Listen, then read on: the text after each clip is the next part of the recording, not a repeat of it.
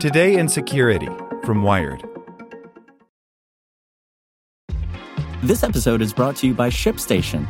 You know, some things take a lot of work, like sending little robots to far-off distant planets. And just as that's challenging, so too is running a successful e-commerce business, especially when there's so much to do. So I want to introduce you all to ShipStation. Now, I love using ShipStation because of its easy-to-use dashboard, which makes managing orders and printing labels a breeze and super smooth. Oh, and the customer service is just out of this world. It's exactly what you need to help grow your business. Sign up for your free 60-day trial at shipstation.com/technews. That's shipstation.com/technews. This is the story of the one. As a maintenance engineer, he hears things differently. To the untrained ear, everything on his shop floor might sound fine, but he can hear gears grinding or a belt slipping. So he steps in to fix the problem at hand before it gets out of hand. And he knows Grainger's got the right product he needs to get the job done, which is music to his ears. Call, click Grainger.com, or just stop by. Grainger, for the ones who get it done. Today in Security from Wired. Brought to you by Panasonic, a company that continuously creates the technologies that move us all forward. And this year, you can join them when they bring new tech innovations to the first ever all-digital CES starting January 11th. Get your access pass at panasonic.com/CES. How your digital trails wind up in the police's hands. Phone calls, web searches, location tracks, smart speaker requests. They've become crucial tools for law enforcement, while users often are unaware. By Sidney Fussell. Michael Williams' every move was being tracked without his knowledge, even before the fire. In August, Williams, an associate of R&B star and alleged rapist R. Kelly, allegedly used explosives to destroy a potential witness's car. When police arrested Williams, the evidence cited in a Justice Department affidavit was drawn largely from his smartphone and online behavior, text messages to the victim, cell phone records, and his search history. The investigators served Google a keyword warrant, asking the company to provide information on any user who had searched for the victim's address around the time of the arson. Police narrowed the search, identified Williams, then filed another search warrant for 2 Google accounts linked to him. They found other searches, the detonation properties of diesel fuel, a list of countries that do not have extradition agreements with the U.S., and YouTube videos of R. Kelly's alleged victims speaking to the press. Williams has pleaded not guilty. Data collected for one purpose can always be used for another. Search history data, for example, is collected to refine recommendation algorithms or build online profiles, not to catch criminals. Usually. Smart devices like speakers, TVs, and wearables keep such precise details of our lives that they've been used both as incriminating and exonerating evidence in murder cases.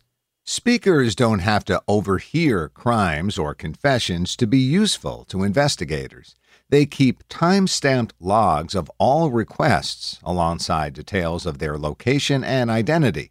Investigators can access these logs and use them to verify a suspect's whereabouts or even catch them in a lie.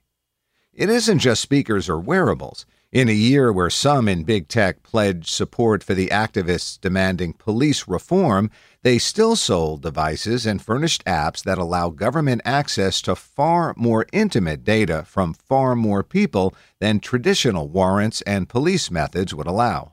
A November report in Vice found that users of the popular Muslim Pro app may have had data on their whereabouts sold to government agencies. Any number of apps ask for location data for, say, the weather or to track your exercise habits. The Vice report found that Xmode, a data broker, collected Muslim Pro users' data for the purpose of prayer reminders, then sold it to others, including federal agencies. Both Apple and Google banned developers from transferring data to Xmode, but it's already collected the data from millions of users. The problem isn't just any individual app, but an overcomplicated, under-scrutinized system of data collection. In December, Apple began requiring developers to disclose key details about privacy policies in a nutritional label for apps. Users consent to most forms of data collection when they click Agree after downloading an app, but privacy policies are notoriously incomprehensible, and people often don't know what they're agreeing to. An easy-to-read summary like Apple's nutrition label is useful, but not even developers know where the data their apps collect will eventually end up. Many developers contacted by Vice admitted they didn't even know Xmode accessed user data. The pipeline between commercial and state surveillance is widening as we adopt more always-on devices, and serious privacy concerns are dismissed with a click of, "I agree." The nationwide debate on policing and racial equity this summer brought that quiet cooperation into stark relief. Despite lagging diversity numbers, indifference to white nationalism, and mistreatment of non-white employees, several tech companies raced to offer public support for Black Lives Matter and reconsider their ties to law enforcement. Amazon, which committed millions to racial equity groups this summer, promised to pause, but not stop, sales of facial recognition technology to police after defending the practice for years. But the company also noted an increase in police requests for user data, including the internal logs kept by its smart speakers. Google's support for racial equity included donations and doodles, but law enforcement agencies increasingly rely on geofence warrants. In these cases, police request data from Google or another tech company on all the devices in an area near an alleged crime around the time it occurred.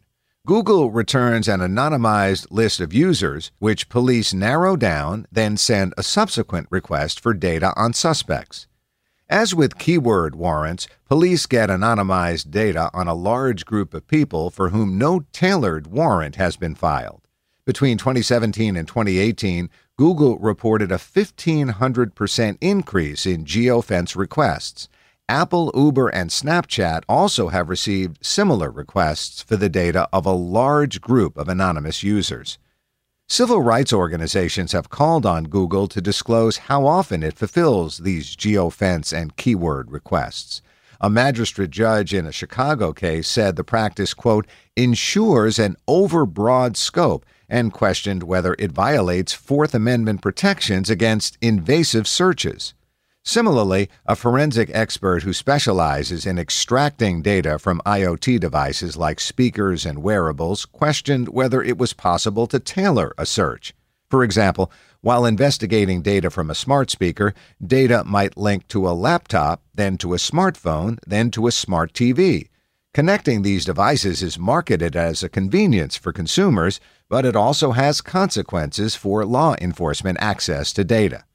These warrants allow police to rapidly accelerate their ability to access our private information.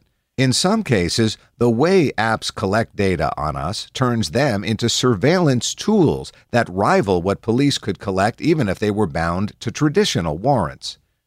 The solution isn't simply for people to stop buying IoT devices or for tech companies to stop sharing data with the government. But equity demands that users be aware of the digital breadcrumbs they leave behind as they use electronic devices, and how state agents capitalize on both obscure systems of data collection and our own ignorance. Like what you learned? Subscribe everywhere you listen to podcasts and get more security news at wired.com/security. This is the story of the one. As head of maintenance at a concert hall, he knows the show must always go on. That's why he works behind the scenes, ensuring every light is working, the HVAC is humming, and his facility shines. With Grainger's supplies and solutions for every challenge he faces, plus 24/7 customer support, his venue never misses a beat. Call quickgrainger.com or just stop by. Grainger, for the ones who get it done.